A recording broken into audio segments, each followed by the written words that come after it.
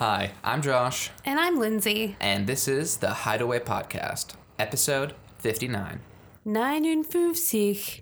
That's German.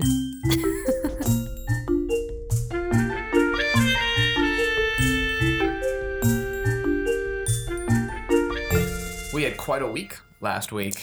We did. We had a long week. We released the first ever virtual reality circus and dance experience designed specifically for viewing in a VR headset. And we had a trip out to San Diego and Las Vegas. Yeah, so we did a lot. We have some croissant in your teeth. Oh, it's good that people can't see that croissant on the podcast. Yeah. This is an audio only. Maybe they can hear the croissant and my voice. But if you have an internet connection and a smartphone, go check out this experience we put out. It's totally free. It's on our website, hideawaycircus.com. It's 6 of the best circus acts in 6 absolutely beautiful locations all around the U.S. and North America, because we have one in Montreal. And the show is designed to be experienced in a VR headset. So what does that really mean? It means that all these performers have reimagined their acts to perform them as though they're performing it just for one person. Mm-hmm. And we place the camera at spots that it might be a little bit too dangerous to actually watch it in real life. The last scene is a crossbow scene with previous guests, Mr. and Mrs. G, and they shoot crossbow arrows right past the camera, so you get the feeling of what it's like to be shot at without actually any of the danger. Yes. I mean, it's a really cool experience. I highly recommend it, obviously. But it is really insane. Some of the talent and the like way you Josh and the performer really reimagined how you present an act for virtual reality versus just like putting a camera on stage while an artist is doing their normal act. You really like recreated all of the acts into a viewing party for one. Exactly. One of the things to consider about the virtual reality experience we made is that you can watch it on just a mobile phone or on your computer screen, and you can look all around by dragging your cursor, which is fine. You'll get the idea and the gist of it, but I can't undersell how much we assumed and designed it for people who can just turn their head. And if you want to see what's happening to the left, all you got to do is lightly turn your neck and look to your left, as opposed to having to drag and drop your cursor, which is a little bit more challenging and a little bit more annoying. But it's going to be an interesting year for us as we push this VR circus out. The VR industry is a little bit nascent. Most of our listeners probably don't have VR headsets. This might even be the first VR thing they watch. So it'll be out in a bunch of movie festivals that have 360 VR divisions in them. And now we're sort of just playing around with different ways to push this out to a beautiful wide audience. If any of our listeners have super good ideas on how to do that, other than the internet and movie festivals, do let us know at hello@hideawaycircus.com. So this past week we were in San Diego, and we can announce that shortly. We have some like really exciting news that'll be coming in, well, we were assuming mid-March, but now the president of our country messed up our press release because he is also visiting San Diego when we were going to release our press release, but whatever. So it'll be the end of March. I'm super excited about it. I think it's going to be, again, kind of like an experience that I've never seen before, and I'm so excited to be working on this project with the team that we've collaborated with. Yeah, if you've been listening carefully to every episode, you've probably been able to piece together what this next project is. We haven't announced that we've been working on for the last 6 months pretty intensely. But for those of you who are just tuning in to listen to Hovey's wisdom, you got to listen to the next podcast to find out what the next great thing is. Yeah. After we had our few days in San Diego, we then drove to Las Vegas. What a beautiful drive. Yeah, it's so pretty. The desert is just so pretty. And we go and we saw Misbehave Game Show, our show at Bally's Casino with Amy Saunders and Brett Pfister. And it is so funny. It's so good. It's so funny. Those two are really geniuses, both in their own right. Yeah, woman. So the whole premise of the show is that it's iPhones versus others, and you can kind of sit on any side, and there's really no rules. And, to get points, you got to ask for points. And, it's like all these crazy games that Amy came up with, and then Brett does some dancing. But one lady was so into it that she flashed the whole audience, like full on skin flash. Yeah, both boobies out. Yeah, she really wanted them points. And I don't usually describe it this way, but I heard somebody in Las Vegas describe the show to their friend as kind of an adult take on Whose Line Is It Anyways? And what they meant by that is, if you've seen the show Whose Line Is It Anyways, Drew Carey gives out points, and the points are meaningless, and there's lots of really funny games that they give points out, and in that way the show is similar to that, but there's also circus and variety and dirtiness and Vegas culture in there. Yeah, it's really fun. It's at the back room at Bally's. If you're going to Vegas, I highly recommend it, not just because it's our show, but because it's actually really, really good. And then we also saw Piff, the Magic Dragons show. I strongly recommend that too after you buy your misbehaved tickets. What else do you see while you go to Vegas? Piff. Go see Piff. He's at the Flamingo. And, Piff has been a friend of ours for years. And we saw his show when he was in New York, I don't know, 3 years ago? That sounds right. But it was really awesome to see the newest version in Las Vegas. He's really stepped it up. And, his assistant is this woman, Jade, and she's a Vegas showgirl, over the top Vegas showgirl. And it plays really well, especially in the space at the Flamingo. And so I think it's just so tight. His comedy is so good. He had the room at the tip of his finger. It was really good. Yeah, if you like magic, you like British humor. You like little doggies? Little doggies, little animals. Go Mr. see Piff Piffles. as well. They also have a podcast called the Piff Pod, I think is what it's called. Oh, yeah, Piff Pod. Maybe we should try to get Piff on here, do some crossover with the Piff Pod. Yeah, I think he had a jazz musician on there that I was looking at, which I didn't know, but I'm sure if you like jazz, he's probably somewhere. I listened to their inaugural episode. That was really good. Oh, I yeah? think they're maybe on in the teens, maybe with their cool. episode numbers. Yeah. So we also saw Absinthe, but I actually didn't see it. I was supposed to see it, and then I got super sick. It was so weird. It felt like I was really, really, really, really drunk, but I hadn't had a sip of alcohol. Sure. But in Vegas, my Uber driver was like, "Are you okay?" I was like, "Yeah, I just don't feel well," and he probably thought I was another girl who drank too much. But I'm sad I missed it. I've seen it before, but I did want to see it again. They had some really good new acts in it I hadn't seen before. Lucia Carbines does a really good contortion bubble number. There's the Silicon Valley Girls, who are 3 Ukrainian acrobats who do a pretty traditional Ukrainian acrobatic act. And those acts are always very dependent on the individual performance being good and interesting. And these girls were actually very captivating and interesting and good dancers, and there was humor in it. One of the things I love about Absinthe is how they just continue to rotate the cast over the last 7 years. So every time I go, there's something new to see. Something new. Well, the producer of Absinthe is Ross Mollison, who we have had on the podcast before. His company is called Spiegel World, and they are in the throes of opening their new show, Opium, at Cosmopolitan. What's the room? I'm so confused by that whole Rose Rabbit Line, Vegas Nocturne, Spiegel World Ballroom. It's very confusing. So I think it's now called the Spiegel World Ballroom at Rose Rabbit Lie, which is the name at the Cosmopolitan. At Cosmopolitan, and the show is named Opium. But we interviewed Ross and the star of the show, Harry M. Howie. It's kind of an odd interview because Harry's in character, and sort of the thing about this podcast is that we're talking to real people about their real lives. But I think it's pretty funny. It'll be the next episode, so you'll have a chance to hear more behind the scenes of that show. But our friends that we were with in Vegas, they had bought tickets to see Ka at MGM. And the show was canceled. And I did some digging on TripAdvisor because you can figure out anything on TripAdvisor. And the 2 stages collided, and the show's down for 2 weeks. Yeah, I mean, one of those stages weighs as much as a fully loaded 707, Boeing massive plane. So you can just imagine that going into the other one, sure to do some damage. Yeah. It's slightly alarming that the stages collided. It is. I don't know. I just feel like there's so much money in that show, and those stages are so big. You'd think you'd be like, we can't let the stages collide. But they did. And now the show's out for 2 weeks. It has been going for 10 years. So, one incident like this in 10 years ain't such a bad track record. True. But okay, I guess I'm being a little harsh on it, but it was just funny.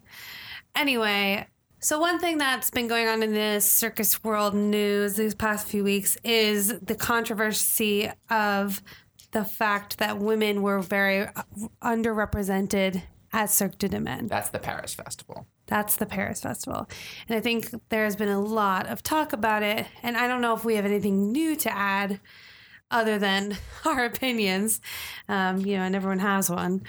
Does seem a little cray that there was 7 women out of 32 performers. Right? Is that the statistics? Static. No, I think it was 35 out of 7, and they were all in group acts. And they were all in group acts. But apparently previously there were 2 women who were booked for solo acts, but they got injured a few weeks beforehand.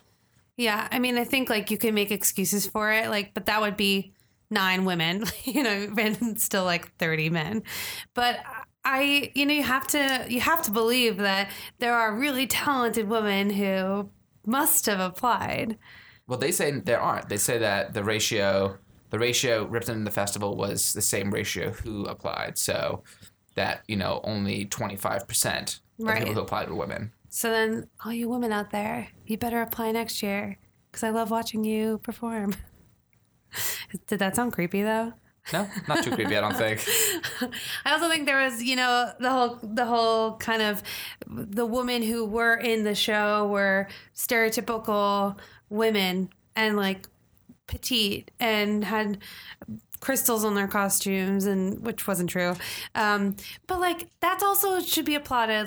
If that's your persona as a woman is to be little and sexy, and that's how you feel good about performing your act, that should also be applauded.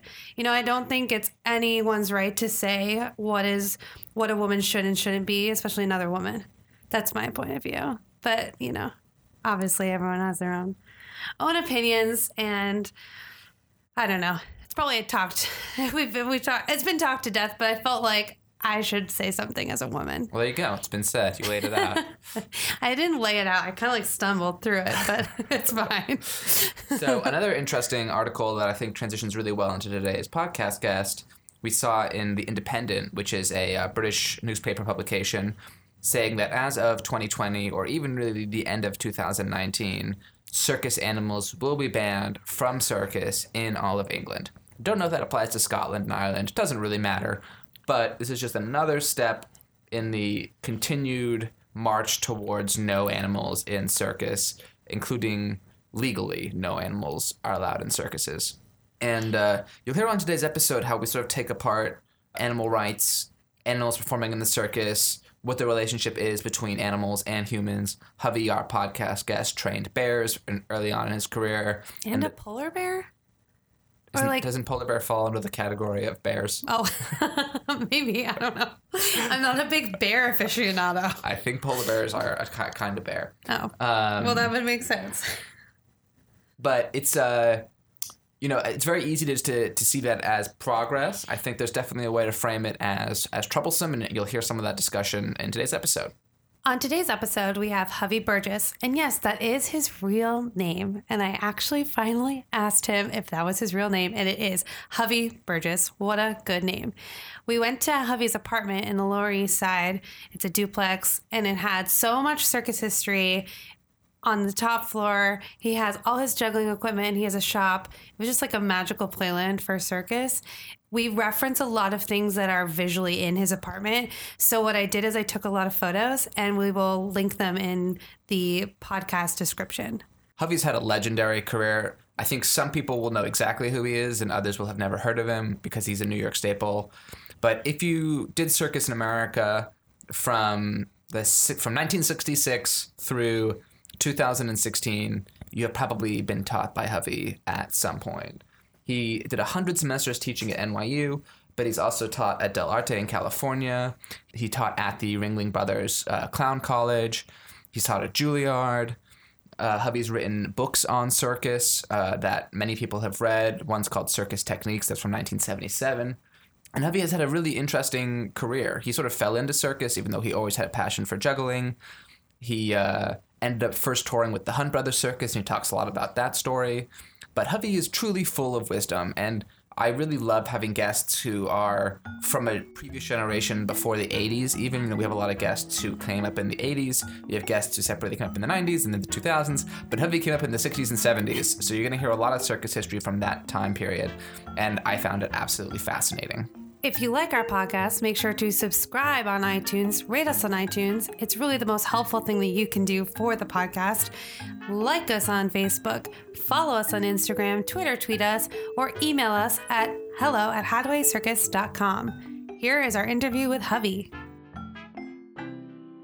Hovey, where are you from originally? Well, I was born in Vermont in 1940, September 8th. But I have no recollections of Vermont except revisiting it as growing up because my maternal grandparents were there. I was pretty much brought up in New Jersey for the first 12 years. And now I'm away from New Jersey. And then I was in the Midwest, Illinois and Michigan. So I finished high school. Were your parents circus performers? They were definitely not circus performers, although my father could juggle and my mother could walk on stilts. But how did they acquire those skills? Well, my father took care of a Burgess lunch that was in Freeport, Maine, and his parents owned the store. And when he, when in his youth, he learned to juggle. He taught himself to juggle just waiting for customers to come into the Burgess lunch. And then my mother said her father just made stilts for her, and so she walked on them. So when I built stilts for myself in Michigan, I built the stilts and I was going to try to figure out how to ride. My mom came over and grabbed the stilts, jumped up on them, and went, like speeding across the yard. And I was like astonished. Why were you moving from place to place for your childhood? Yeah, I was sort of a corporate brat. At least that's what I call it, corporate brat. My father worked for General Foods Corporation, and he kept getting, he was in Central Labs, which is in Hoboken. That's when we lived in New Jersey. And then from that, he got transferred to Gaines Dog Food, which had a kennel with dogs in Kankakee, Illinois. And from there, they combined the dog food with the Post cereals, and that was in Battle Creek, Michigan, of course, it had to be. And so we moved there, and it just we moved wherever my father was working. He was working with General Foods, and he got transferred around a lot. He ended up in Terrytown, but by that time I left the nest. Were you only child? I'm an only child. Yes, oh, wow. I am. And brothers and sisters. So juggling is a great hobby to do by yourself when you're... And still walking. Yeah, I think developing an imagination and also doing something like juggling that you can... Although I must say, I much more enjoy juggling with people than I do by myself anymore. I enjoy juggling with Jack and Cecil and the whole troupe at Circus Flora. I prefer that. I'm not a solo juggler, really. In the work I'm doing now, it's mainly foot juggling I'm interested in actually now, and it was never my thing to do. I taught a student at NYU, who eventually became my wife, how to foot juggle, and then we were having some little marital problems, and the therapist suggested that I not learn to foot juggle, because she needed to have something she could do better than me. That did not save the relationship. And now that relationship ended somewhere around 1980, and many years later, I feel like I could learn foot juggling. Enough time has passed now. It's a little late, but the ploy of not learning it didn't work to save my marriage, so why not? Why not? Right. Yeah. So that's precisely what I'm doing. Also, with foot juggling, you get to I think relax a little bit more because you're laying down. That part of it is a little counterintuitive. Oh. But the foot juggling itself is very intuitive. Nobody has to teach you how to foot juggle, because maybe your earliest memories of lying on your back trying to manipulate something out in front of you, or on top of you or above you, whether it's a blanket or a toy or something, so your instinct is usually good as to how to do it. The trick is to get your body to do it. And my intention is to become one of the greatest jugglers of all time. I think having you already in got a bear suit. In the bear suit. With a lovely assistant. 8 years less than half my age. So what was your first, did your parents bring you to the circus when you were little, or how did you get Yes, they inspired? That was many of my earliest memories are going to the circus. I know I went to see Ringling Brothers in Madison Square Garden at a very young age, because we lived in Jersey. We lived in Dumont, New Jersey, which is just, a tunnel or bridge away. And I loved New York as a child. It was like so much more fun than New Jersey. I didn't know about the dark underside of New York at that time, of course. I only knew about the fun stuff like the circus and the rodeo and stuff like that. But yeah, I fell in love with New York before I was 5. Also, there's a small circus called Hunt Brothers that I eventually worked for. And through my library and my research, I was able to determine that Uncle Don was a guy who had this radio show. And I remember, I had this distinct memory of going to, I don't know if it was going to bed, but he was talking to me over the radio and telling me, don't forget to brush your teeth. And so my mom loved me to watch, listen to this radio show, Uncle Don. And Uncle Don was doing personal appearances with Hunt Brothers Circus. And I don't know whether my mother took me there because of Uncle Don or because of the circus, but she took me to see it, and I saw him. I saw some of his personal appearances. And he didn't look anything like I expected him to look. That's what I remember about that. Neither did Arthur Godfrey. That's the thing about radio, right? Huh? That's the thing about radio, right? Yeah. These disembodied voices. Have this vision of what people look like on the radio, and they never do. Almost never do. And, it's interesting because, I used to listen to radio drama all the time, and it'd be like Gunsmoke and stuff like that, and just be like a Western, But all those guys are doing reading scripts. They didn't even have like cowboy boots or cowboy hat or anything. No horses, no nothing. But they created the illusion. Yeah, get some coconuts, bang them together, and you got that clippity-clop. You get the clippity-clop of the galloping. So after high school's sort of finishing up, are you thinking of running away and joining a circus? Or are you thinking about going to regular university? Where is your mind at? Well, that's kind of an interesting thing. Maybe we can sort some of this out a little bit. Yeah. Because my father went to Bowdoin College. He graduated in the year of 1938. And Bowdoin College has a mascot of a polar bear. And I was playing, he said, well, because you're my son and I went to Bowdoin, you have a little bit better chance of getting in, because they like that. They like second generation people to come and stuff. And so it was pretty much a foregone conclusion that I would go to Bowdoin, and therefore I had to take Latin and all the stuff in high school that I would not otherwise have any interest in taking. Chemistry and all that stuff. It was on the college track to the extent that high school was optional. It's not very optional, but some of it was, I think, when you got to the upper levels of high school.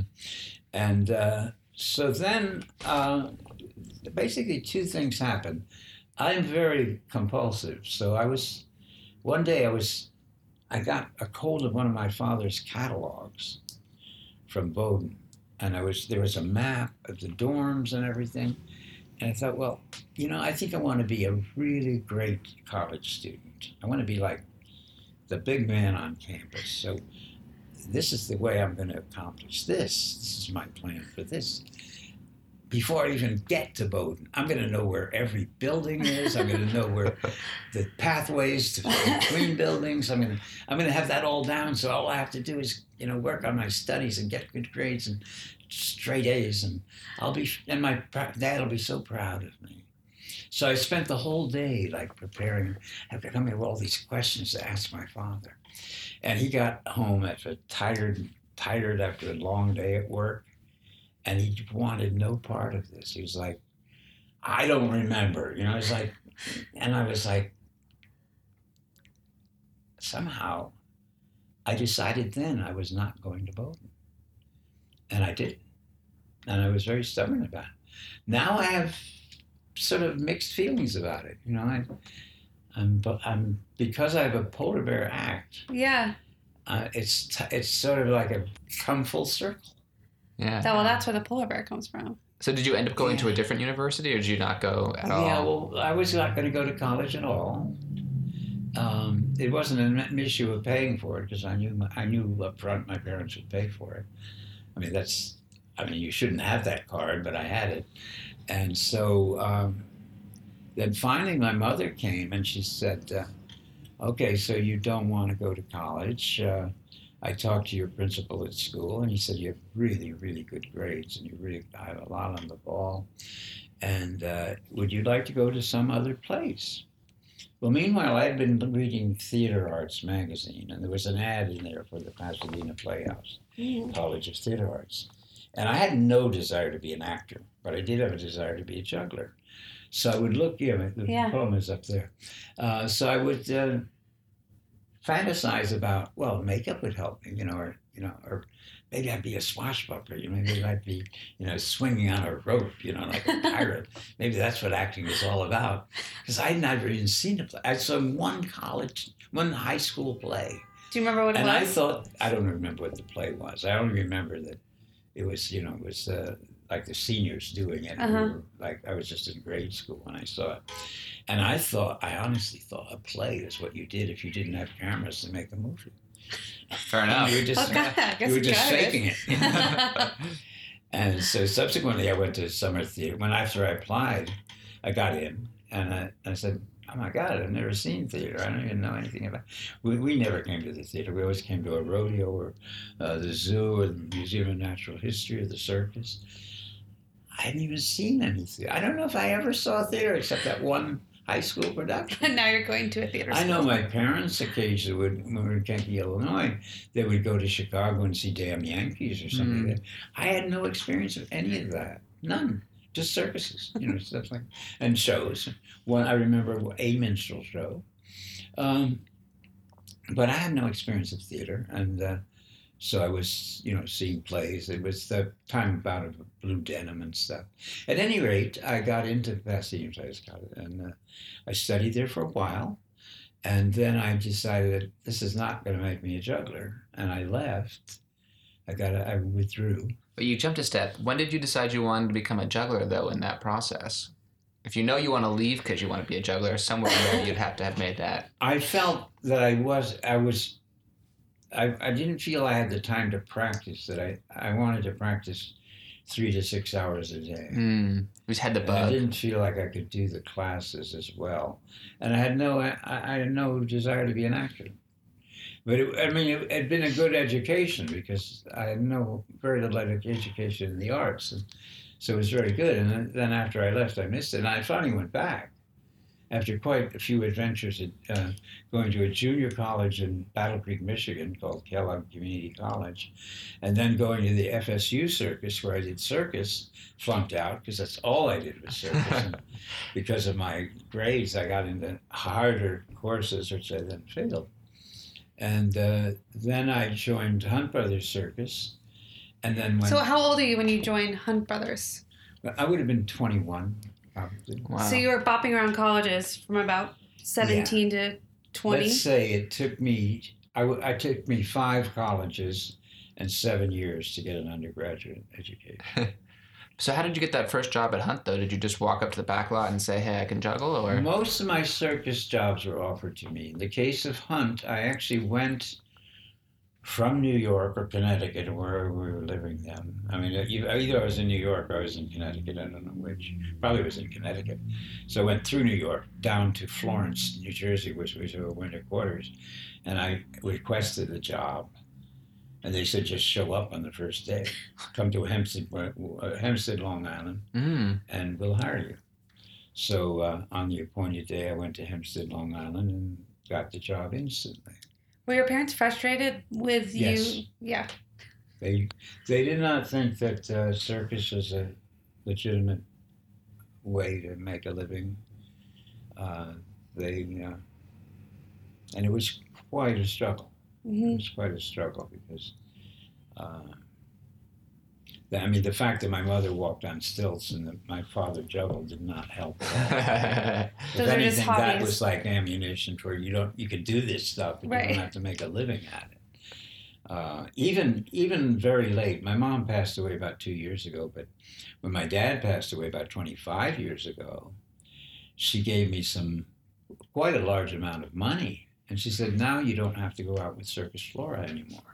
She just didn't get Still it. didn't get it. Yeah. It's not about the money. It's funny though that she thought that theater was a good path. Well, let's face it, most people, I mean, I now that I'm not at NYU, I think I can say this on the record. Parents will pay for kids to go to NYU despite how much the tuition is if they're studying theater and might become a famous actor. Yep. Yeah. It's that simple. And that's the gamble, Mm-hmm. because we train far more actors than there are work for. Right. Circus is a little different. You know, if you determine you want to do circus and you're willing to pay the dues and jump through the hoops, you pretty much have a pretty good chance of doing it. If it's the one thing in life you want to do, like me, you know. Yeah. My theory about life, and I have yet to prove all of it, but my theory is that you can do anything, but you can't do everything. Mm-hmm. And if you have this one thing you want to do, you've got to subordinate everything else to it to make it really work. I'm learning that. So, but that's my philosophy. I didn't get it from anyone else, and I don't know if that is legitimate or makes sense, or would lead to frustration on the part of other people. I have my frustrations, yes, but this is the way I feel. If at 77 I want to become famous as a foot juggler with a beautiful assistant, that I could do that. But that's it. You know what I mean? I can't ask for any other wishes to be granted, just that one. Mm-hmm. And if I start asking for a second wish to be granted, that's going to throw a wrench in the wishes into the words. And of course, the way given that philosophy, there's no way to really know, except that I commit. Mm-hmm. I don't say, like the video you saw of me doing my acts, seemed to have been rather a successful one. I mean, we can't be sure because a lot of those people knew me and liked me, but it seemed to be reasonably successful. And I think that'll work. I people say, well, I knew it'd be good, but it's 5 times better than I thought it would be. Mm-hmm. I think it's better than I thought it would be. Well, the thing that surprised me when I saw it was how self-aware the number is, which is what really makes it, I think, self-aware, extra funny. Yeah. Mm-hmm. Well, a lot went into it. Yeah. You know, a really lot went into it. I've known Licks for quite a long time, but. But let's circle back to that act at the end as we get towards also the present. I would love to, when we get to that point, would love to talk about how you kind of started creating that act, because I think that's something that a lot of people don't know how to do, maybe where does an idea come from and all that. So we should definitely talk about that. Well, let's jump back to where I was talking about the foot juggling, because you asked me a good question about that and about how, and I was talking about how intuitive it is. You can figure it out. You know, if the cylinder falls down and you're trying to spin it on your feet, you did something wrong. And if it stays up there, you did something right. And it's just figuring out what works and what doesn't work. It's not rocket scientists or brain surgeons at work. It's an infant on their back trying to figure out what to do if they can't walk. But the deceptive thing is that it's takes an enormous amount of exertion to do it. Mm. So let's say I practice it for 10 minutes or 5 minutes or even 3 minutes. I have to sit up to rest, or I will get so exhausted that it won't hit me until I stand up. Mm. So yes, it's relatively restful because you're lying on your back and doing something, which most jobs, you're one or the other. You're either, well, I can think of one profession, but mostly you're either lying on your back and not working, or you're not on your back and you are working in most cases. Yeah. It's the oldest profession, and foot juggling are probably the other 2 exceptions to that rule. And but it's exhausting, so I'm very conscious of that. So if I feel I need a rest, I can't rest in that position. I got to get up to rest, so that I really have a good measure of the calibration of how exhausted I am. And I want to practice a lot, but it's hard. It's grueling just to do a little bit. But yeah, because I think that's the one thing I can do. I mean, in terms of putting together an act, there's a lot you can do, but there's nothing like having the skill. I mean, having the skill is, and I can still work on that. And because of my history with foot juggling, I'm behind. You know, yeah, you got a lot to catch up on. I got to catch up on it, and but that means to me that the other ones, like, you can't phone it in, but I mean, I can probably handle all the other techniques and the non-technical aspects of performing at this point. So when you were younger and getting into juggling, you have this first show you're working on, Hunt. Like, what is the juggling goal at that point? What is the thing you're working towards? Well, the first job with Hunt was as a prop man, not as a juggler. Oh. So you weren't even on stage? No. Well, I was, because I was a prop man. Prop on. But Right, yeah. but we had, that's actually another interesting aspect of this. But we were in Hempstead, and what happened is we did the show in Hempstead, and then we went out under canvas after that. It's very similar to what Ringling Brothers used to do. They'd be in Madison Square Garden, then they go out under canvas in Philadelphia. Or for a while, they did New York and then Boston Arena, Boston Garden. That was before there were any other gardens. That was about it, New York and Boston. Then they go out under canvas. Well, this was the same deal, but we also had 3 acts that would not be traveling with us. One was a man being shot out of a cannon. Another one I don't remember. And the other one was Eloise Berchtold and the Paramount Bears, which included Zero, who was a polar bear.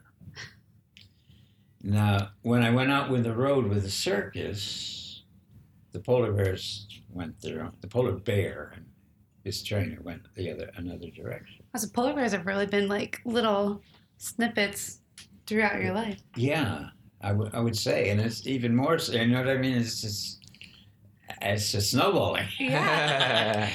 So what happened with that is that, well, just to explain the prop thing. Well, it was a little different in Hempstead. I think we had a flying act in both. I don't know what the third act was, but who cares? I do remember the man shot out of the cannon, though, and I do remember the bear act. But when we went out on the road, there'd be 3 rings and 4 prop men. We lived in the prop truck, in the front of the prop semi-truck, and they carried the props in the back of the truck. And we each had a bunk, 4 bunks. And 2 of us took care of the ring number 1, and 2 of us took care of ring number 3. We all took care of the center ring. So if you needed 2 people to do something in the 1 ring, in other words, if I was assigned to ring 1, I would never do anything in ring 3, but I would do stuff in the center ring. So we had 4 hands in the center ring if we needed them, and up to 2 in the end rings. And the guy, actually, I'm confusing it with something. No, it was Hunt Brothers. I've been with other circuses, isn't it? Yeah, a few. Get this little thing. But yeah, so I was a prop man with the show. But during there was a performance in which Eloise and her bears had an assistant. He'd been an oiler on Lake Michigan, which meant he worked on some kind of ship or something. I don't know. Oh, right. Anyway, he was not really a show business kind of guy, but he was her assistant. And one day he picked up the trinca, which the bear foot chuckled on. They're just saying that. And the leg fell off. Well, I was a prop man, but I wasn't really the guy for the bear act. And it was in the center ring. So I ran in, picked up the leg, and put the leg in the table and ran out. You know, I kind of expected she might thank me. And so I was, hanging around. And finally, she said, she deigned to talk to me. And she said, She didn't say thanks for putting the leg on the table. She said, never run around bears. Oh, oh my God. That's a cue for them to chase you. However, she did take my name and telephone number. And later in the season, and this is sort of a no-no, but I didn't make the season with Hunt Brothers because I was offered a job with Eloise and her bears because the guy left or got fired or whatever, and she needed someone. So I flew out to Toledo, probably took a bus out. I imagine I took a bus out to Toledo and became her assistant in the summer. You were assistant on a bear act? 62. Wow. And then I went back. I finished Pasadena Playhouse, and I went back and did another. What kind of tricks did you assist with? Well, a lot of it was based on the thing that I'm personifying now with the. Yeah, this is all really bear. becoming clear. Your act. But I used to. We had a motorcycle that was welded into second gear. I had to start the motorcycle, hold it, straddle the front wheel while the bear got on. The bear invariably clawed at me, and the trainer hit her in the face at 0.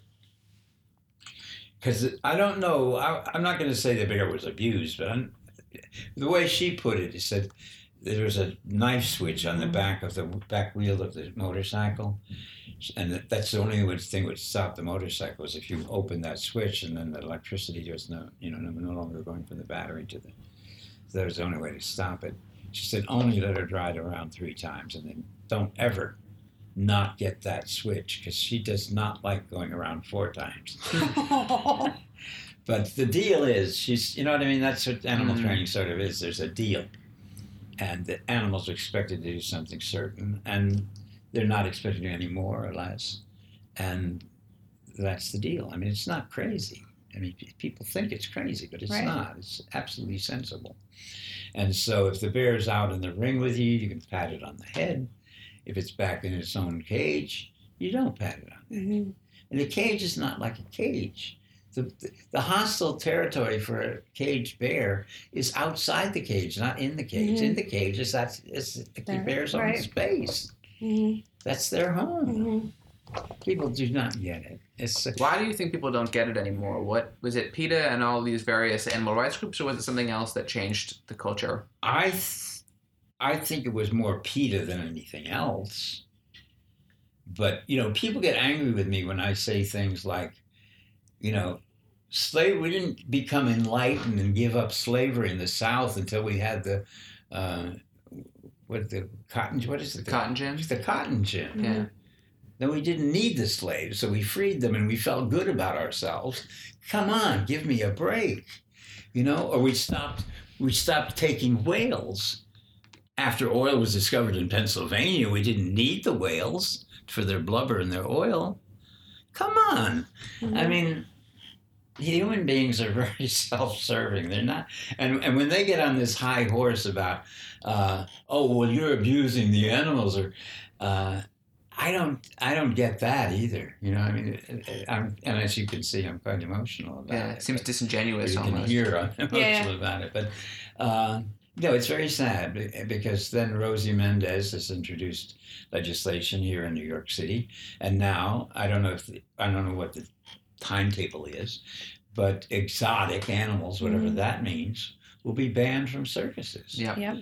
Well, what is a domestic animal? A domestic animal is an exotic animal that's been domesticated, and they return to wild fast. Yeah, cats do it in 2 generations, right? Yeah. They've become feral all over again, like that.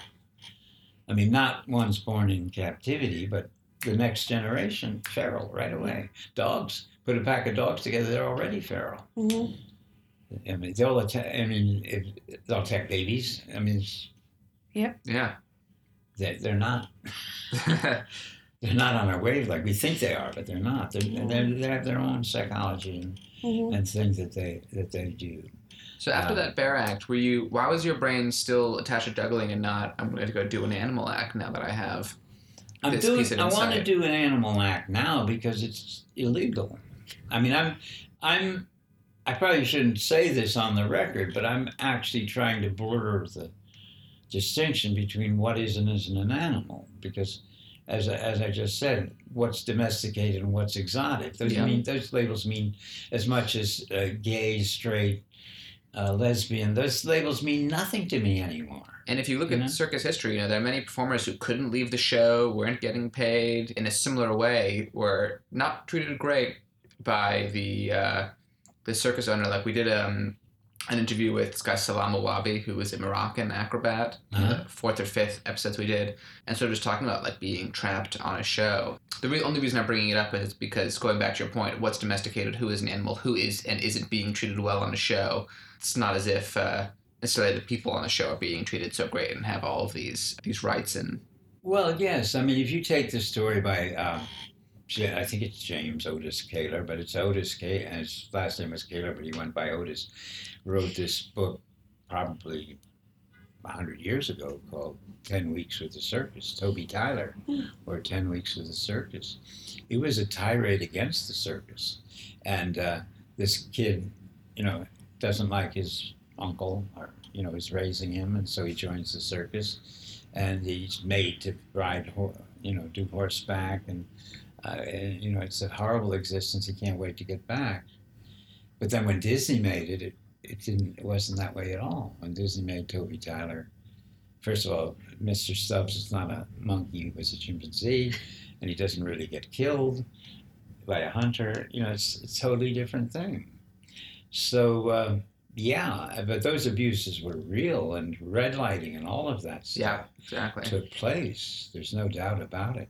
I don't know if we can really ascertain the extent of any of it, but it did exist. Mm-hmm. They would throw people off the train in the middle of the night so they wouldn't have to pay them for working. Yeah, or they'd hold your passport if you're in a foreign country hostage. You can't leave without us. Now, the only thing I had with Hunt Brothers Circus, I had to forfeit 1 week's pay because they have what they call Hunt Brothers or Holdback HB. They don't pay you for 1 week until you make the season.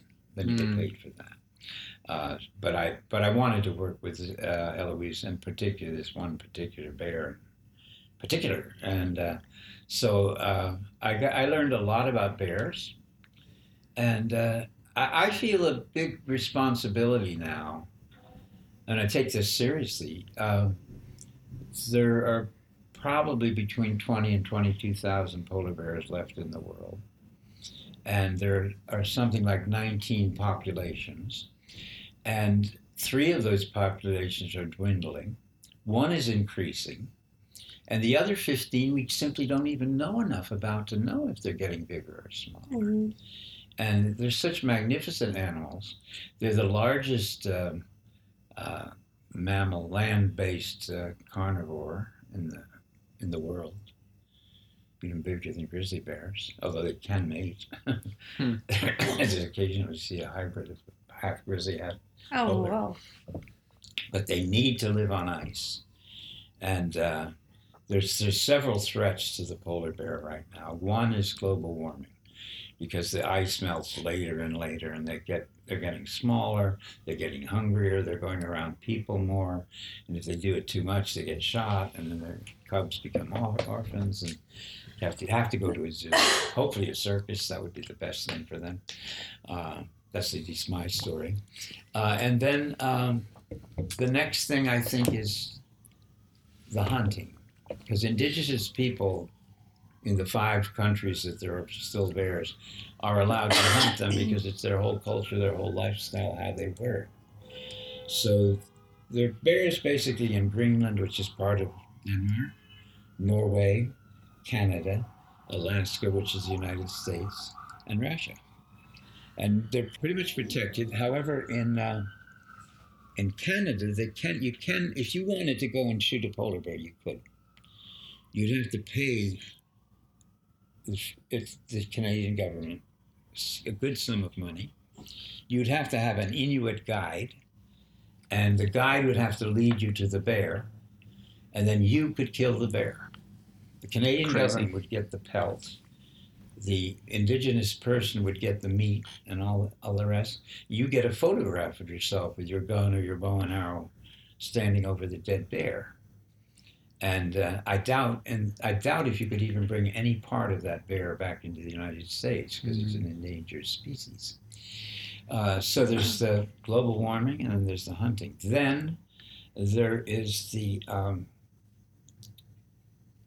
the ban of them in circuses. That's big. I mean, if they're not allowed to perform in a circus, what are they going to do? Yeah.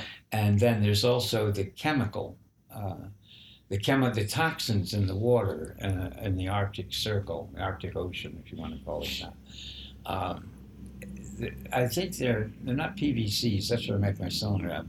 But it's the other one, the PV. Oh, it's like what's in the like plastic water balls. Exactly. Yep. That's poisoning the environment for the polar bears. And apparently it affects, we humans don't have penis bones, not even the women, but but bears, most mammals and animals do. And apparently these chemicals weaken the bone and makes it very brittle, so it can snap. And that's not good for reproduction of bears. I don't know the extent of that, and I don't think that's necessarily a major threat. I have mixed feelings about harvesting. I mean, I can see where, it could be good for the population to be, winnowed out or not, or something like that. But these hunters are going for the biggest bears, apparently. And so in my act that I'm working on, that you don't know about yet. What's a new one? It starts with the bear has a picket sign. And the previous one was global warming. But now I have two more. These ones sitting over here. Well, we won't spoil what they say, so people gotta come see it. I'm not reading it on a podcast. Someone else will have to read it, or come see my act. Yeah, that would be good. So yeah, I'm part of the act I'm working on now. Now that I'm no longer at NYU, no longer teaching, I still work at Circus Flora. That's a big part of my life. And in the next show, we're talking about me being a chef in a hotel where the bellhop is missing. And the bellhop is going to be played by a former student of mine at Ringling Clown College by the name of Adam Kukler. It's one of our very favorite people. I think he's going to be his third or fourth season in Flora. Also a previous podcast guest. Oh, great. Yeah. Great. Well, I'm following in the footsteps of the best.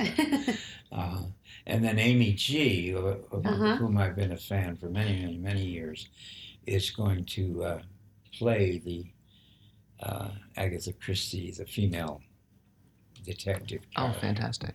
So how did you get in? Sorry, I don't mean to cut your story off. I just want to know how you got into teaching in the first place. I mean, I also want to hear a bit more about your performing career, but... Well, my performing career is mostly ahead of me, but my teaching career is kind of legendary. I started teaching at NYU in 1966, and I'd done very little teaching before.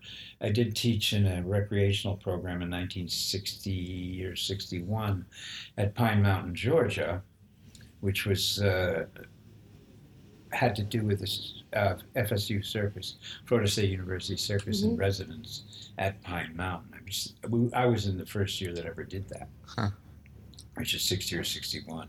I don't know which it was. I think it was 61.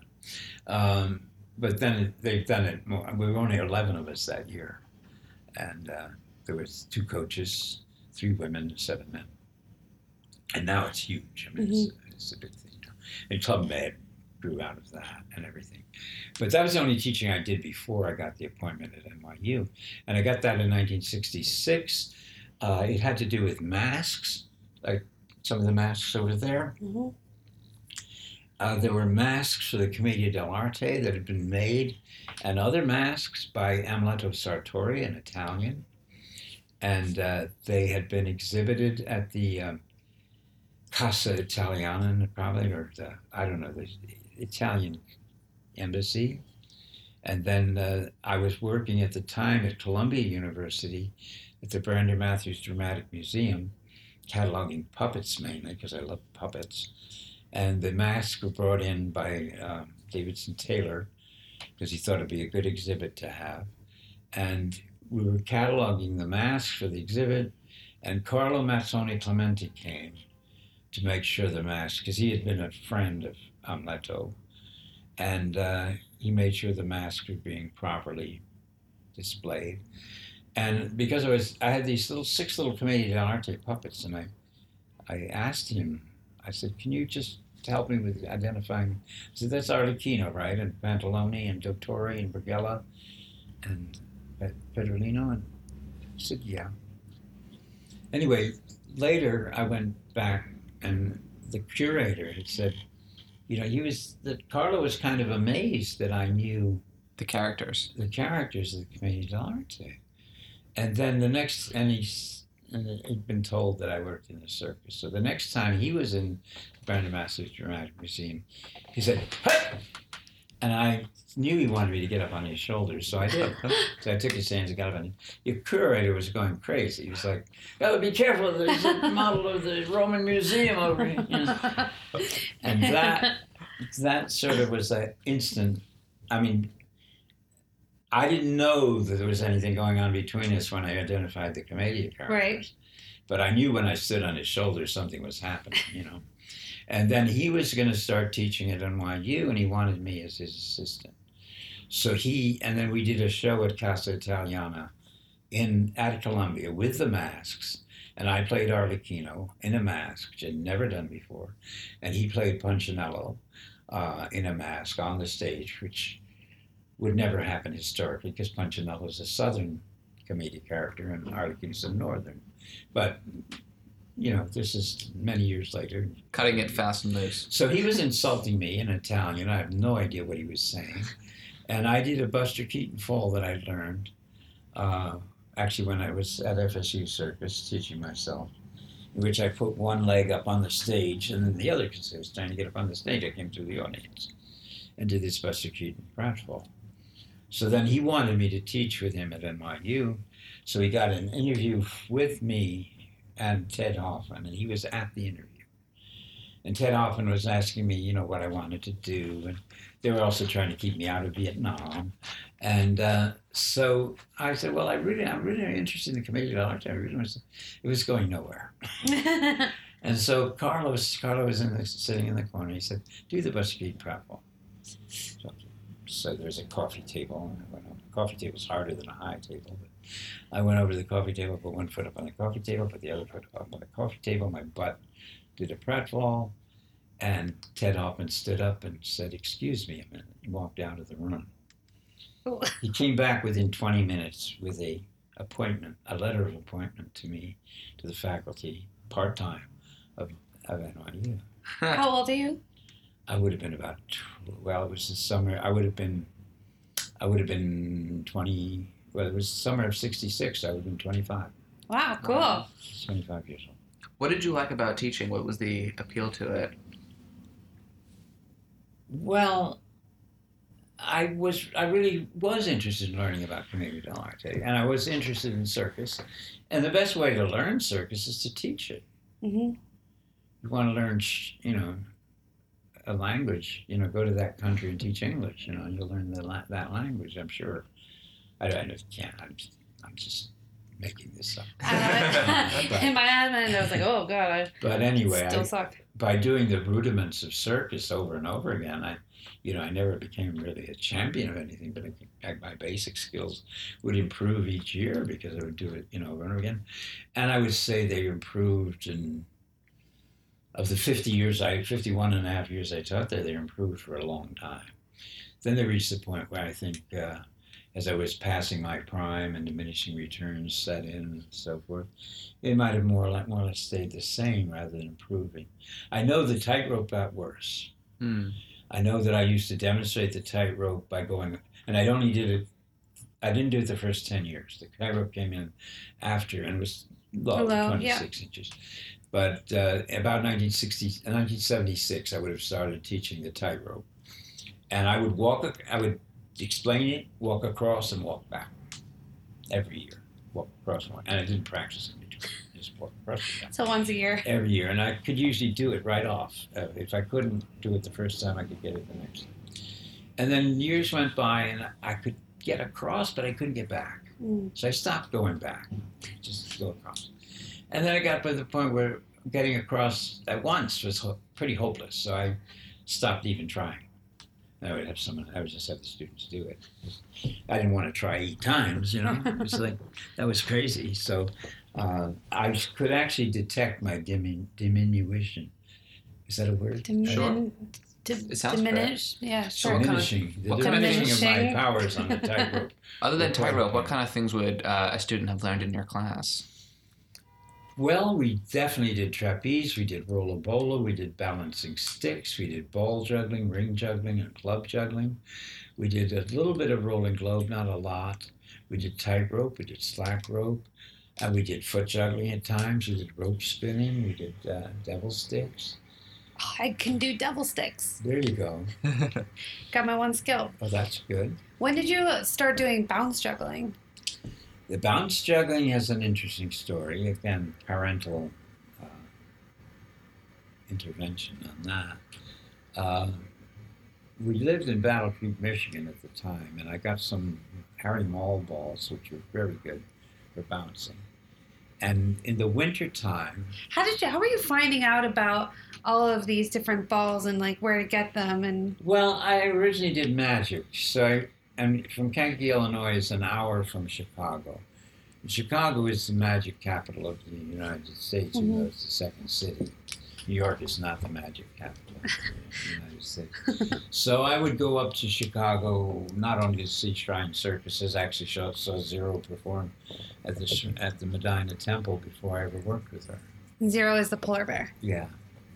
And so I went to there was a magic place. I forget what it was. It was on Randolph Street. And there was what they called a pro shop upstairs where professional magicians could get stage tricks. And I used to go up there. And they had these small stage balls for juggling. That's how I went from magic to juggling. There's in Colon, Michigan, which is very near where I live. I finally visited Colon, Michigan, not for a long time, but I did eventually. So I was in Battle Creek, Michigan, and I was still probably I learned to juggle in Kankakee, Illinois. So I'm not sure. But anyway, I did magic, and there was what was it called? The Tops.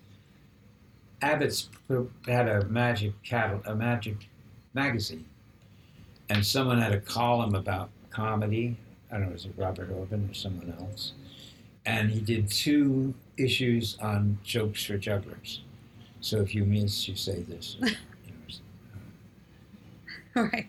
Some kinds of covers. Horrible jokes. And I'm like, well, I could do those jokes if only I'd learned to juggle. I knew my father could juggle, so I had him show me how. He didn't teach me how, he showed me how. Just a regular 3-ball cascade. Yeah, he showed me the cascade. And I spent a whole day learning it. And in fact, that is probably one of the reasons that I was so good at teaching, if I was, which is probably not for me to say, but... well, you were there 100 semesters, so you probably were doing something right. Something right. But on that day, I learned to juggle. I did everything wrong, practically. I had my parents were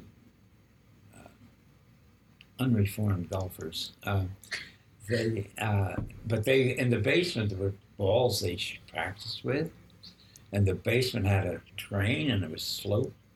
So I had a table similar to this stool that the microphones are on, and I just put a bucket of balls there, and I would take 3 golf balls and throw them. I'd take 3 more and try to catch whatever I could catch. And I probably started at maybe 11 in the morning and maybe 3:30 there in that afternoon. And during that time, I dare say I probably made every possible mistake. So even today, if someone, a beginning juggler, shows me what they're doing, I can tell them the one thing that would make their juggling better more than anything else. And then, if they can do that, they're juggling better. If they can't do that, it goes in one ear and out the other, can't get their body, they can't really listen and take in what I'm saying, then they're stuck. I give them the same note over and over again. Then they should be foot jugglers, maybe. Maybe they should be foot jugglers. Who knows? But yeah, I learned to juggle that day.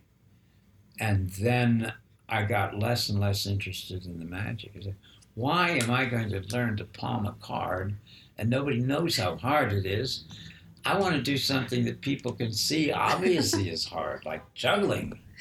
And that's sort of when I transferred from magic to juggling rather than combining them. I did one show. I know I did one show in college, though. Not college, in high school. In high school, I did one show in which I was a clown, and I rode a unicycle, and I did magic, and I juggled. A one-man show. And yeah, it was a one-man show, and I got laughs from the clown where I didn't expect them, and that was very disconcerting to me. I mean, why I didn't pursue clowning at that point, I don't know, but I didn't. I did later. I didn't pursue clowning again until I went to FSU, and the coach made me. But you hold like a give me a choice. You hold like a 7-ball bounce juggling record of some kind, right? I thought I was reading online, like first person to do some kind of pattern. Yeah, the so-called lift bounce. Now called lift bounce. I never called it Lift bounce. Yeah. The story about that I didn't even finish really. My mother would only, in the winter, let me juggle in the basement. And the basement had a ceiling a foot above my head. Oh. But it had a concrete floor with linoleum over it. And I'd been to the pro shop in Chicago and I'd seen a box of balls. And I bought the balls and started bouncing them around. And I preferred it to doing my math homework. Like the only F I ever got in high school was in, or D or F I got, was in math. And I was like, I can't do those equations. I'm going to go practice my juggling. But I think juggling is a better form of math than anything that we're trying to teach me in high school. And in any case, I've gotten a lot of trouble with the teacher, my mother, for that. But I did learn to bounce 7 balls. And I knew that there were 7 balls. And I think that, it was all good. And yeah, I became famous for bouncing 7 balls. My fame preceded me. Maybe I get back to that. That was another thing. I would usually each year I would teach at NYU. I'd demonstrate the 7, even though I never practiced it. I would demonstrate it, and then it got to the point. Now I can do 5. I can do 5 pretty solidly. But first of all, I don't think I have the same balls, or I don't know where they are. And just being a little slightly different and bouncing to density can pose a problem. But, now that I don't teach anymore, I think I might get back to the 7. I might be able to get back to the 7 for 77? Yeah. It's hard to say, but if I did it in the library, outside my apartment has wooden floors, but in the concrete, I used to try to practice in the nearer warehouse in the hallway, because it had concrete. There's something about being in the hallway. It's like, it didn't work for me. But now, at Alphabet City, I have a huge library in a room that's 10 by 20. That's the main room of the And that library. has all your old circus stuff? No, just books. There's another room for the circus equipment that left NYU. And I was with my librarian just past weekend. We were putting in book plates in the books. Because that's one of the things I want to do. Is get before I keep the bucket, I want to put book plates in my books. And after 3 hours of that, I said, Taylor, I have to juggle. I can't. And across the hall, there's down the hall, there's equipment. I'm going to go get some balls and juggle. So I was juggling in the middle of the library. I felt right at home. It was not in the hallway. And I bounced them on the floor. And I said, this is a whole new thing. Because originally my interior designer was going to make a library on this upper floor of my apartment, my duplex apartment. And we're going to put books all around and then do the circus gym in the middle. And then at a certain point she realized there were way too many books. There would be no way to do that. So these are just all types of books, novels, nonfiction, just... They're mostly related to circus one way or another. Now there are a few in my bedroom and a few on the bookcase that you're looking at right now, but most of them are in the library. And they're all, there's 2 different ways, there are 3 different ways I have them cataloged. First and foremost if they're in the Raymond Toulstadt Bibliography of Circus Books, which runs to 5 volumes from the beginning to about 1980, they're in one room, a 5x8 room. And if they're later or if he missed them, they're in cataloged according to the Library of Congress, and they're in the big room.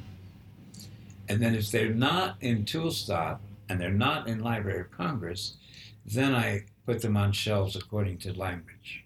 Wow. So there's like even books in English. There are books printed in Britain that are not in Library of Congress.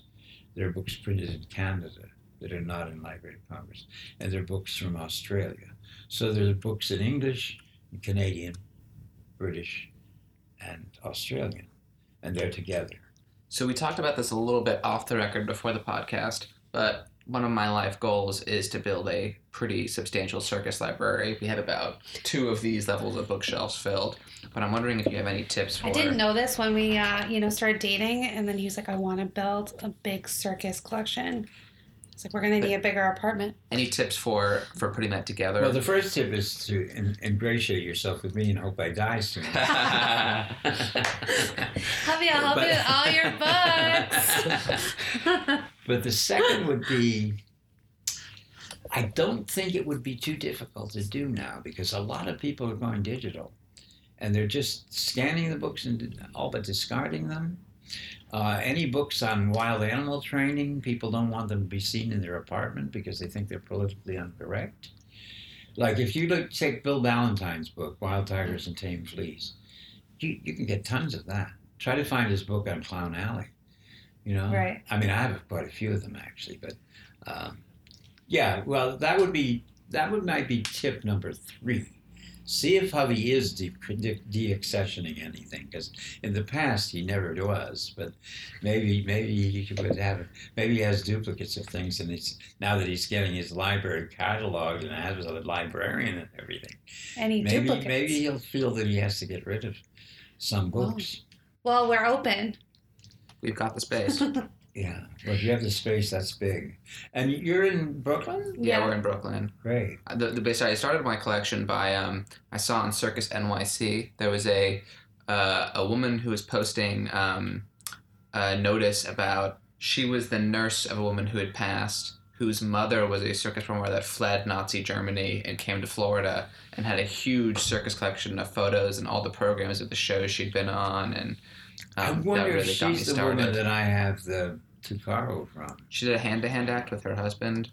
I don't know. I mean, I was told that the woman was a swimmer or something that had this book. Maybe. I have written down her name somewhere. We can cross-reference later. Her name, but like the oldest Tucaro, it's really the oldest acrobatic book. I have that right over here. They're beautiful books. You'd love to books. get your hands on that, wouldn't you? Yes. So beautiful font. Is Hovey your birth given name? Yes. Where did it come from? It's a last name that became a middle name, and then it was my grandfather's middle name. Oh, wow. And my father's first name, and my father was a senior, I'm a junior. Yeah, my grandfather's name was Herbert Hovey Burgess. Oh. Nobody called him Herbert.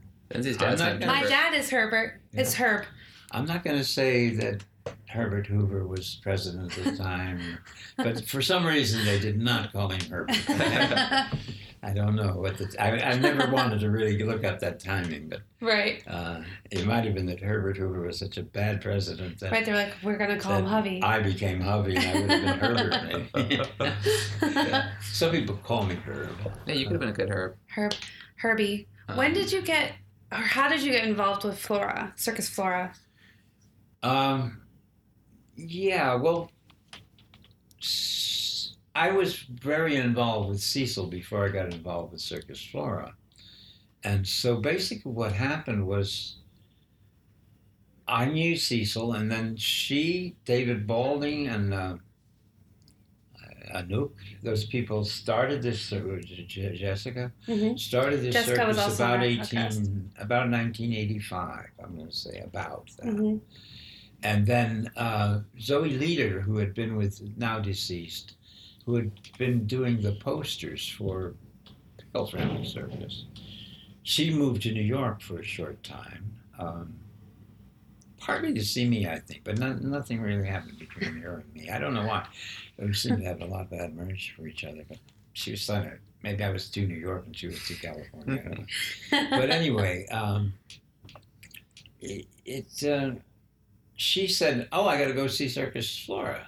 I'm like, "Yeah, I suppose you could do that," you know. And so, in 1990, I didn't go with her, but I mean, she had done it, I think, and I said, "Well, I guess I should do that too." So I went to St. Louis. At that time, they were doing maybe 3 different parks. They were going park to park, and it was 1990, and they wanted me to be in the juggling act, and I said no. I came to see the circus. I want to see the circus. If I'm in the circus, I can't see the circus. If I'm in a polar bear suit, I can't see anything. I didn't say that. I'm making it up. It's like foreshadowing. I said, if you want me to juggle in this circus, it's very simple. All you have to do is hire me. I'd be glad to do it. So, in the usual way, I joined on as a laborer, but I did the juggling as well. In Charleston the following year, 1991, I joined Flora. By that time, Cecil was the director of the show. I think she was all along. David Balding was the producer or artistic director. Jack was just a kid then, but he was a kid and he was there. And I sort of worked my way up to dramaturg by doing almost every season. There might have been one season we didn't do about the time that Flora retired, the elephant retired. Mm-hmm. I'm not sure exactly, but every season they did, I did. I did some of the symphonies. I think I did at least 2 of the symphonies. I know I didn't do the first symphony. We may be doing the symphony again, I don't know. Mm-hmm. And then and eventually what happened was around 2000, after I'd been with the show for about 10 years, some nephew or something of David was on the show, and we lived in a hotel, and he would drive back and forth. Well, this really did it for me because he was a little strange, but the strangest thing of all is he would drive from the hotel to the circus lot, and he would get in an intersection, and he would stop the car in the middle of the intersection. And I said, why are you doing that? You know, we have a red light, you're driving into the intersection and stopping in the middle of an intersection when we have a red light? Are you crazy? He says, well, in England, we go right up to the light and we stop at the light. And I'm saying, I'm not here. I'm either giving up the circus or I'm getting an RV. I got an RV, nice. But I was not going to subject myself to being driven from a crummy hotel. I mean, that same hotel, the same season, I went in one time, and I don't know if they're doing, it was a Days Inn. Mm-hmm. I don't know if they're doing, that's Days Inn, that is, St. Louis, Missouri, downtown. And I went, and the door was unlocked. There was no lock on the door. The lock was all apart on my bed. That plus stopping in the middle of the intersection for the red light was like, I can't do this anymore. But I did get a nice RV, which I still have. It's tiny. It's only 16 feet long. Do you use it when you do Flora? I always use it. I live in it. I've been living in it for the last 15, 17 years. Is it in St. Louis right now? No, it's in New Jersey now. Mm-hmm. It's in a RV camp. Actually, it's where Pennsylvania, New Jersey, and New York meet. So will you drive it to St. Louis? Yes. But meanwhile, my mother left me a Jaguar. Oh. You would have thought she maybe would leave me something useful like a car, but she had to leave me a Jaguar. So I might want to drive the Jaguar there, too. That sounds nice. A little bit of cruising. It sounds like fun, a little bit of cruising. Yeah, but I would have to make 2 trips unless I find someone that wants to drive it out there for me. Right. But I love to have wheels because the thing about an RV, and it took me a little while to learn this, you don't camp going to get to St. Louis if you want to do it in a short time, because by the time you set up camp in a KOA grounds, and then tear down, you're exhausted. You drive 25 miles and you're ready for another Right, stop. right. I realized that at a certain point, and then I started saying at Best Westerns usually, and not even just driving into the, maybe now I can't see well at night, so I don't drive at night, but and it's better to get a room to get it when it's light anyway. Yeah. So I would just stop at Best Westerns. I have my favorites along the way. I only go to a KOA.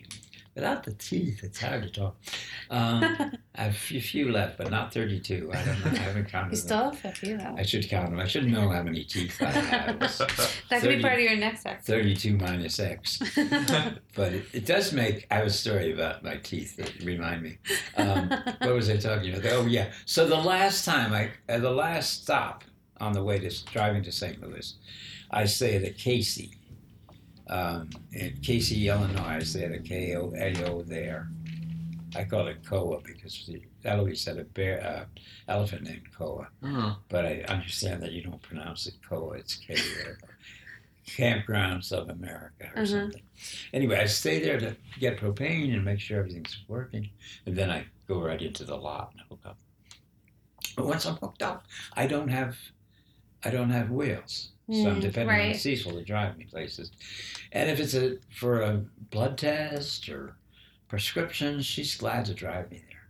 If it's for some cockamamie idea I have for a prop, she will not drive me there. She does not have time for that. So you got to convince Adam Cooper to grab a car and help you. Although last year, for the last week, I rented a bicycle and it changed my life. This week I'm going to go to Mike's Bikes and rent a bike. This year, I'm going to get a bike right away. Yep. Because I do have sometimes trouble walking, but I can ride a bike. And I was riding it around the circus lot.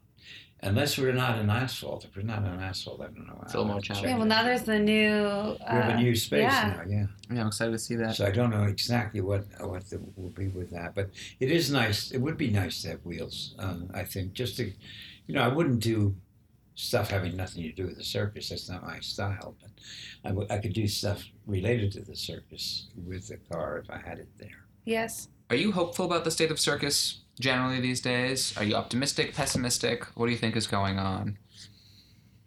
Wow. You saved the $64 question for the last. If that was indeed the last question. That is an amazing question to ponder, especially these last 2 years and the things that have happened in the last 2 years. I am sure that something will happen. I'm not sure what. But you can't suppress that sort of thing. Again, it was like at a certain time, the Londoners decided it was not in good form to go to the insane asylum and laugh at the people who were crazy. And they closed Bedlam Hospital to the public. The circus was invented within 10 years of that. You can't suppress that stuff. I mean, you suppress pornography in the Victorian age, big time. You can have the best pornography the world has ever known, underground. So if people want circus, and they do, they will have circus one way or another. And they'll have bread and circuses. And I hate to harken back to the Roman circuses. It has nothing to do with the modern circus, really, unless you stretch your imagination a whole lot. But the fate of the circus right now, I think it's going to be kind of interesting. I mean, circuses got rid of the sideshows, and then Rose and Bindlestiff came in with sideshow stuff, big time. And Ringling itself, Ringling, Barnum, and Bailey did a whole thing about sideshow acts, fire eaters and stuff, was the main show one year, even though they were the ones that stopped when they moved to the new garden. Now we don't have, after 146 years, we don't have a Ringling Brothers, but we don't have an Astley's either. Sanger had taken over Astley's, and it was condemned and closed down. I forget how many years that one was, but I did post it on the Facebook. So circuses come and go. So an individual circus is going to be like a Hovey Burgess. Going to be born in 1940 and have a career teaching and retire and then try to have a second career, and then eventually not maybe being able to do much more than walk across the room and pick up a book, and then end. Circuses are the same way. They don't go forever, and you shouldn't expect them to go forever.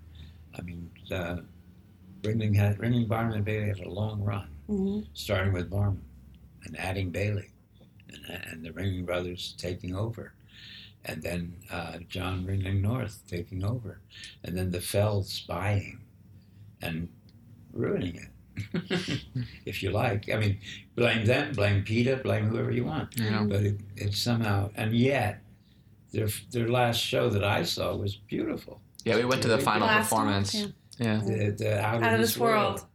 It was Out of This World. Yeah. Yeah. Perfect name for it. I was But like they had to weeping wait. in my chair, like, oh my god, this is so all the families. And the ice skating and everything. Yeah. And they waited, and there was that wheel that was like the Koch sisters had done in Russia. Yeah. Before any of what us is that were called? born. Semaphore? Is that the name of the act? Yeah. Semi-sphere. Oh, was it where the guy was Yeah. like the astronaut climbing up? That was Yeah. a recreation of an act that was long ago. They didn't play that up in the program much. No. No. Josh told me about it though. But it was. And so my answer is that the elements of circus will never go away. You know, and, juggling predates circus. The foot juggling, when Cortez arrived in what is now Mexico, the natives were foot juggling. And he took one of them back to Spain. And that was the first time they ever saw an Indian. And whether or not they'd seen a foot juggler or not, I don't know. There may have been foot juggling in China. But I feel it's what I'm doing with the cylinder. I feel it's just traced back to Cortez and Montezuma in Mexico. I mean, basically, I feel that. But I think circus. The thing is, when it gets regulated, that's the problem. I mean, I don't mind if the Fells close the circus. They don't have to do it. No problem. But when people close them, when they, like if you hand me that bull hook, you see that little bull hook right on the top, hand me that thing. If you ban this, then you can't have elephants. For thousands of years, these have been used to control elephants, and you can't cut your wrist with it. You know No, what it's I really mean? light too. It's light and it's harmless. It doesn't feel like anything. Yeah. And what is an elephant? Is a pachyderm. What does pachy mean? Thick. Yeah, thick their skin is really thick. And so, how does the mother move the calf around? With her tusks. How does a keeper move an elephant around? With a little tusk. It's so simple.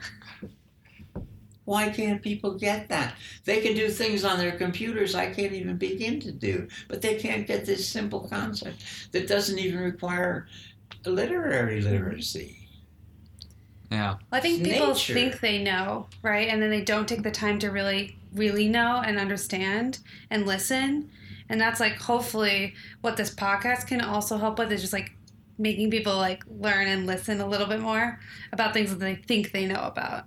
I could show you a choke collar or a ball gag. a bridle that is much more vicious than that. Oh, a horse. Yeah. For a horse, yeah. For horses and dogs, I thought you were talking the about so-called domesticated animals that are controlled through cruelty. Right. Well, when I ride horses, you have a little crop whip, you know, and it's It signals them. yeah. Yeah.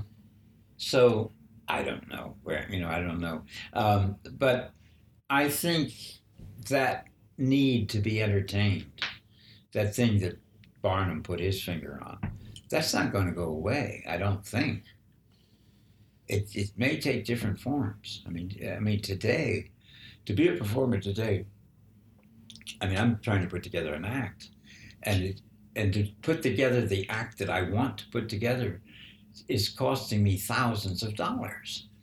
And this is for gigs that basically pay, for two people, would pay $100, $50 each. Mm-hmm. But you got to start somewhere. And I never had the means to do it right before. So I'm trying to do it right. So if that polar bear head doesn't work for me, I have another one made it's a new design that maybe will improve on it, you know. So my thing now is I want to do, and let's put it this way, as long as I'm around, I'm going to be doing circus. So if people want to come watch me do circus, they can, because I'll be doing it. But yeah, I mean, Ringling's gone. I don't know, and I don't know how you regard this, but I don't teach circus at NYU anymore the same year. Levon Ho doesn't teach circus history because he didn't get enough students down in West Virginia. Yeah. Clown College has been closed for over 25 years now. That was really the impetus for doing this, because we've now had nearly 65 guests on to our, storied careers in this industry. And I, as an 18-year-old, was like, unless I get like a really old book, which is not always the most fun to like read and try to understand, there's no way for me to hear these stories or know what happened. So hopefully this is at least a little bit of a substitute for that. But it's a challenge, particularly in the States. Well, you're doing a valuable work because you're doing what librarians call oral history. Mm-hmm. Yeah. We can add our podcast to your library. Oh, yeah. It doesn't mean that you have to call it oral history. That, to me, would be like calling theater speech interpretation. So I do want to ask you the same 3 questions we ask each guest, and get your take on it. The first being, is there a piece of advice, really good or really bad, that has stuck with you over the course of your life? Well, yes. I think it's actually a trifecta? No, it's a three-pronged. A three-pronged piece of advice. And it's the advice I gave at the spur of the moment, really, when it was clear to me that NYU did not want me recounting the history of the last 1.5 years. So they said, you could speak a little bit if you want. So I got to my feet and I said, I don't think I should leave without giving you guys some advice. And I think it was the best advice I could have given them, you, or myself. And the advice was really based on the lives of Malcolm X, Marilyn Monroe, and Buster Keaton. Mm. And I won't go into detail because I just want to give you the advice because that's what you asked me for. And you can figure out what advice goes with what person if you prefer. But 1, take care of yourself. Not sure Marilyn Monroe took good enough care of herself. And 2, pay attention to details. I think Malcolm X did that. But the question is, did Spike Lee do that when he made that movie about it? Mm-hmm. And he's about to be assassinated, and he's on the phone, and it's on a big screen, and there's a modular thing on the phone. That looks to me like not paying attention to detail, and destroyed the whole illusion for me. So I said, this is not Malcolm X in the 60s. This is a telephone from 20 years later, after Ma Bell was dismantled. So pay attention to details. And thirdly, I told you about how I got the job at NYU. If you can't be original, copy someone who is really good, but wait till they're dead. Those are perfect. That's amazing. So the second question of our 3. Okay. I love that. Is, this is going to be a good one for you since you're such a library. For somebody who is a student, maybe they're 15 or 16, just getting into circus now, is there a book or a movie or a live show that if there's one thing they've got to see, or read, what is that one thing? Well, in your first question, I had 2 answers. I have 3 answers for it. Maybe your second question, I have 2 answers for. Great. I would say that the very best history of circus book is A Seat at the Circus by Anthony Gipsy Cox. Okay. You can take a photo of that? Say it again. This is a revised edition. Here, I can. Of it. Because I've taken... A Seat at the Circus.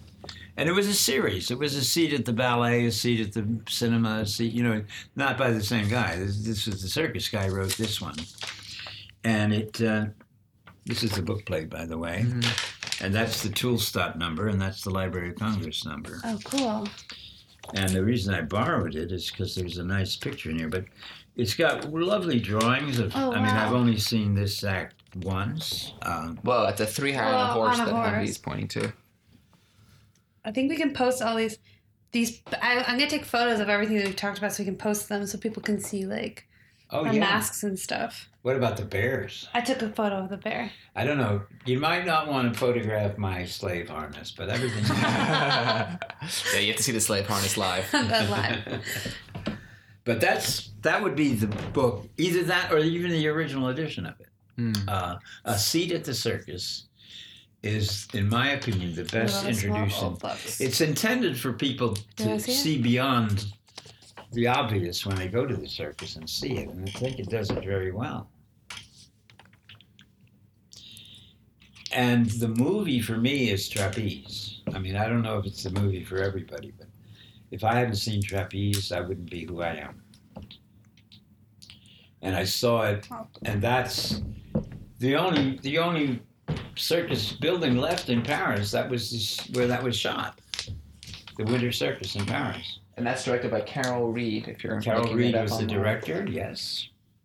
And Burt Lancaster, Tony Curtis, and Gina Lollobrigida were in it. That's like the modern day version of this is Zac Efron and Zendaya from. Oh, did you see The Greatest Showman? No. Oh, we haven't either. I'm dreading it, but I know I have to see it, but I'm dreading Yes, it. I don't think there's any historical element to it. I think it's all fictionalized. Angelo saw it and he said, "You're not going to like it, Hovey," because I don't like when they, I don't even like when I say that Paige Walter is a polar bear trainer, but I have to do it. You know what I mean? It's like I can't not do it because those people, Peta and Rosie Mendez and so forth. My hatred for them is so huge, and I despise them so much. I will even violate history, my own sense of history, to get back at them. And they won. Yeah. You know what I mean? I am now in the position of the Minority. of the conquered person that's been enslaved by these people. Mm-hmm. But that's a better position to be in, actually, if you want to make a point. It's true. Okay, our final question is, who do you think we should have on the podcast? And you can't say yourself because everyone else already said you. And now Well, we finally have you. What if I name someone that's already been on? We'll tell you. Okay. Keith Nelson. Got him. We got him. This is a trick answer. Adam Kukler. Got him. I knew that. Jack Marsh. Got Got him. Shit. Cecil McKinnon. No, Not we yet. haven't gotten Cecil yet. Okay, good luck. Good luck getting Cecil. She would be if you could get her to do it. It's not her thing. Yeah. She's like, she works behind the scenes and does all kinds of things behind the scenes. And even I was revealing things to you that I don't normally. If I was still at NYU, it would have been, we would have a different interview.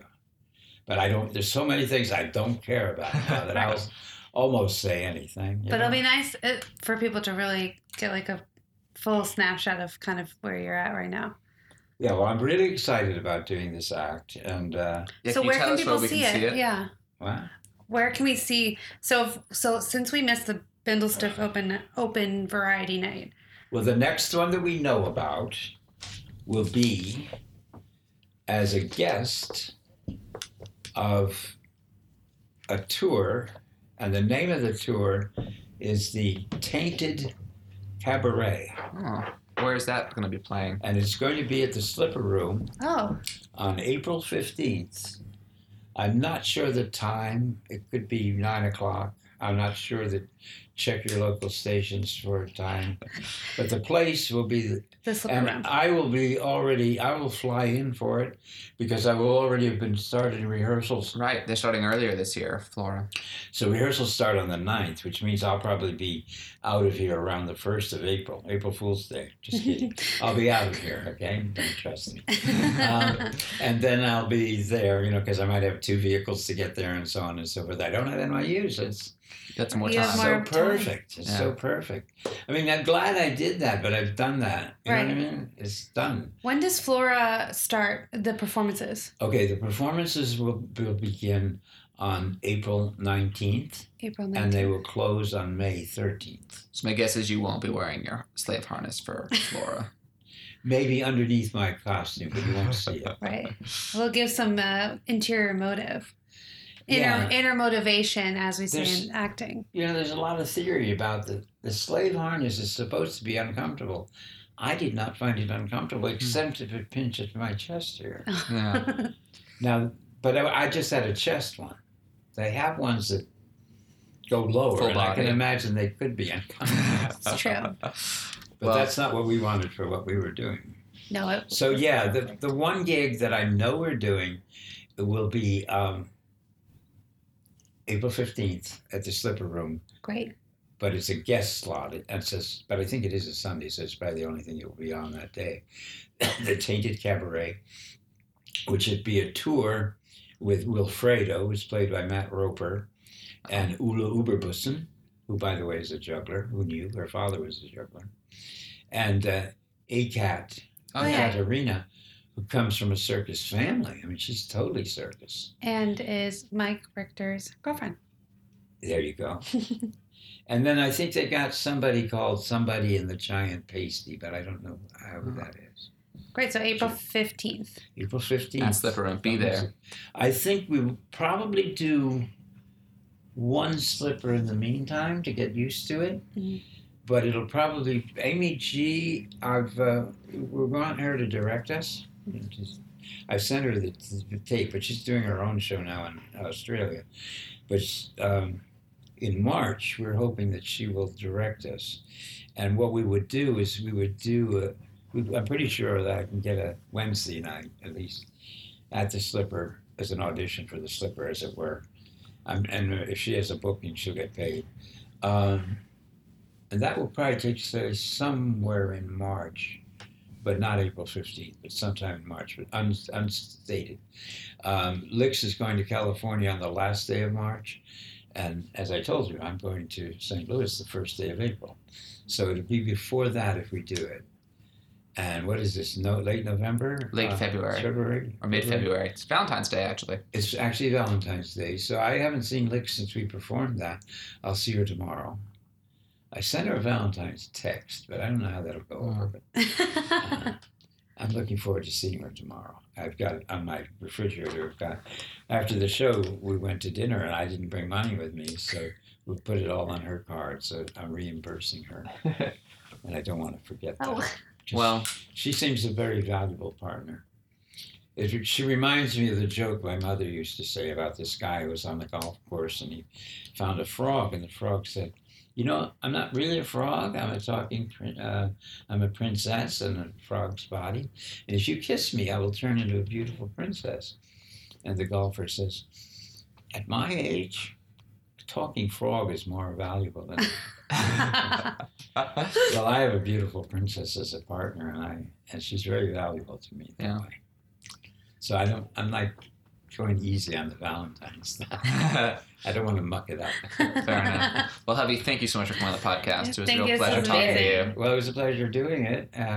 You asked all the right questions, and sometime I would like to invite you to come and see my library. I would love that. See what it is. It's a 5-minute cab drive from here. Truly, you name the date. We'll be there. That was our interview with Hovey Burgess. If you like our podcast, make sure to like us on Facebook, follow us on Instagram, Twitter, tweet us, subscribe on iTunes, rate us on iTunes, please, please, please, please, please, or email us at hello@hadwaycircus.com. We hope you have an awesome week, and happy hump day! Happy hump day!